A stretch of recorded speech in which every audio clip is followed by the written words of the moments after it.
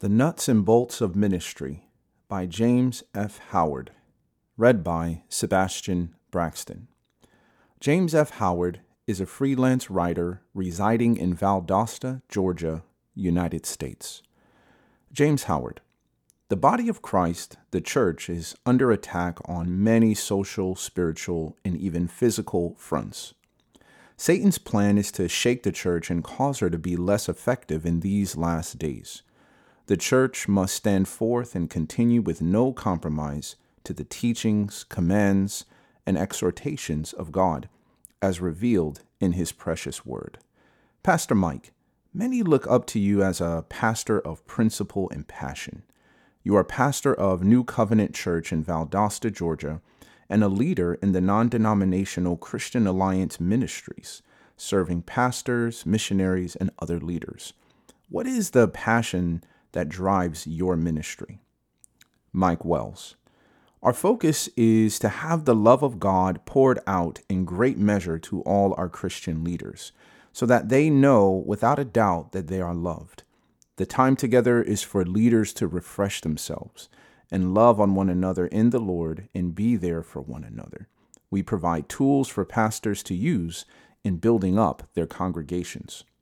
James Howard. Let's talk about local congregations.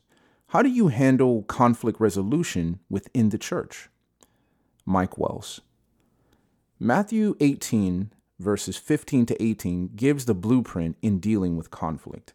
But the bottom line is to live Ephesians 4, 1 to 3, quote, I, therefore, the prisoner of the Lord, beseech you to walk worthy of the calling with which you were called, with lowliness and gentleness, with long-suffering, bearing with one another in love, endeavoring to keep the unity of the Spirit in the bond of peace. End quote. The church is to walk in unity, and conflict violates that unity and hampers the calling to be conformed to the image of Christ. We must learn to walk in the spirit of love and forgiveness, and let others see that while the world is vexed and conflicted on all fronts, we can be at peace and unity. According to Jesus, we are to shine as light in unity, but when conflict arises among us, that light can be dimmed. James Howard. What methods do you have to help new believers grow in the grace and knowledge of God and the Lord Jesus Christ? Mike Wells. I believe, as do the other leaders of the church, that those just receiving Christ need to be grounded in the Word of God. That is vital to growth. New believers must be led through basic doctrines and teachings of the Word of God. They may therefore grow to be healthy Christians and fulfill God's calling on their lives. Many times, those just coming to the Lord are left to grow up on their own, and we as a body believe that people are especially vulnerable when first, quote unquote, born again. They need direct teaching to be grounded in truth from the beginning. Paul taught much on foundational truths. Romans is an in-depth look at salvation by grace alone. In Titus, he teaches us that faithful preaching leads to growth in the Word and the Spirit. One-on-one discipleship is very effective. We employ this in the church. People can then be allowed to ask questions and gain greater understanding of the Word. James Howard. How do you handle the issue of time management with all the different people and issues pulling on your time? Pastor Mike Wells.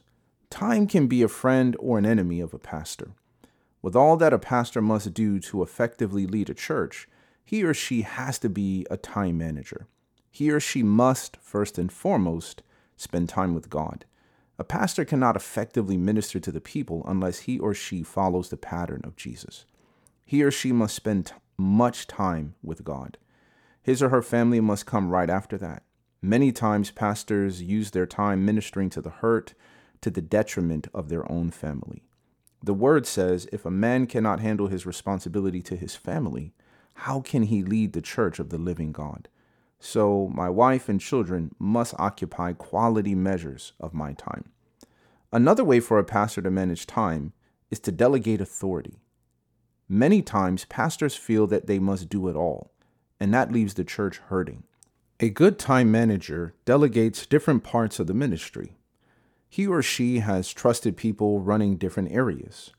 Delegates worship leaders, usher leaders, deacon leaders, elders, maintenance leaders, office managers, and administrators. When all these parts are running smoothly, then the pastor can be free to pray and seek which way to carry the church by the leading of the Holy Spirit. A pastor must be one of vision and work with that vision for greater good and growth of the body. No minister is an island unto himself or herself, and time is critical.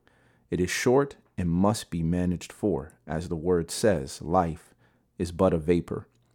James Howard, what is your conviction on lay training? Mike Wells, I really don't like the distinction of clergy and laity. I know in the Old Testament that the Levites were set apart from the rest. They didn't have land and they got their food from the sacrifices. God had set forth that the Israelites were to be ministers. Exodus 19:6 says, quote, "And you shall be to me a kingdom of priests and a holy nation," end quote. These are the words which you shall speak to the children of Israel, end quote. We read later where John speaks of what Jesus did. Revelation 1 tells us, quote, "And has made us kings and priests to his God and Father. To him be glory and dominion forever and ever. Amen," end quote. Every member of the church is a minister. They may not be in a pulpit, but they are ministers in the marketplace, in their neighborhoods, wherever they go. The fivefold ministry has a specific role, and that is to train and equip these ministers. Ephesians 4:11 and 12 says, quote, "And he himself gave some to be apostles, some prophets, some evangelists, and some pastors and teachers for the equipping of the saints for the work of the ministry, for the edifying of the body of Christ," end quote.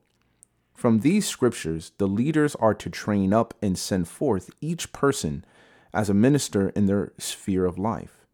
We believe in training people and then sending them forth into the vision of ministry that God has given them.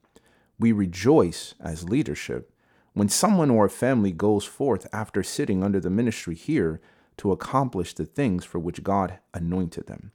Ephesians 2:10, quote, "For we are his workmanship, created in Christ Jesus for good works, which God prepared beforehand that we should walk in them," end quote. We stand to bring out that work for God in each person as ministers. James Howard, how do you define continuing education?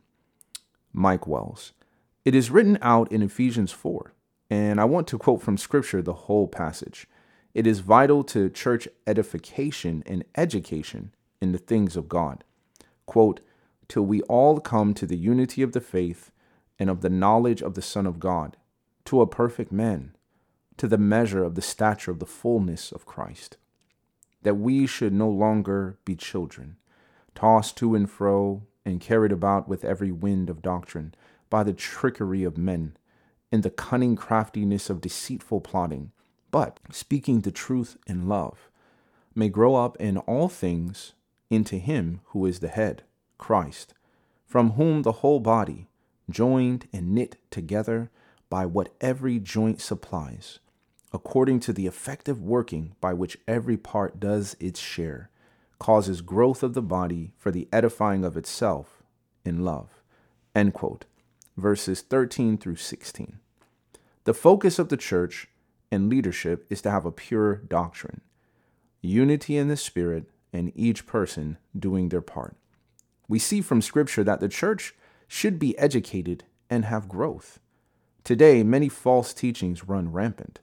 The pastor and leadership have to confront this and not allow it inside the church, for it is dangerous and grows rapidly. I personally guard what teaching and doctrine are allowed in the body. James Howard, what does administration look like to you in the church? Mike Wells, an anointed administrator is the lifeblood to the church. One who can take the pioneer spirit and vision of the pastor and make it a reality in concrete application. The administrator must be the supply line for the pastor. If a pioneering, visionary pastor doesn't have a focused and God-led administrator, then the supply lines to the church suffer greatly. I'm truly blessed to have an administrator who can take the vision and spirit I have for the future of the body and make it happen. It relieves me of unnecessary concern, and I can focus on pastoring. The administrator is a hire that can be a blessing or a curse. James Howard. Is there anything more you would like to convey? Mike Wells.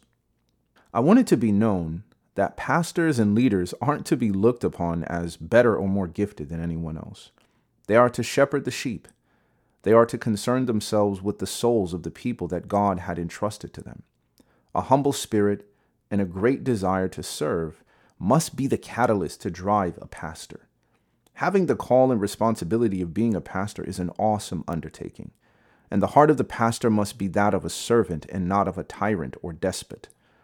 Peter summed it up in 1 Peter 5, verses 1-4, quote, "The elders who are among you I exhort, I who am a fellow elder and a witness of the sufferings of Christ, and also a partaker of the glory that will be revealed.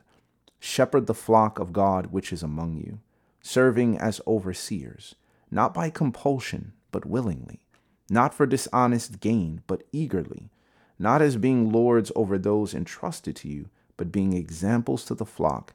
And when the chief shepherd appears, you will receive the crown of glory that does not fade away." End quote. To bring all I have said into focus, the church is a living, breathing organism of God, by Jesus Christ and empowered by the Holy Spirit. Each person in the church who is born again has something to do in ministry and for the Lord. This is so the church may grow and sustain herself in love. I am thankful God has given me the work of the ministry in helping to see others go forth and do as God has called them. Ministry is a serious matter to the Lord. For bibliographical and biblical references on this article, and for much more content for pastors and church leaders, please visit ministrymagazine.org.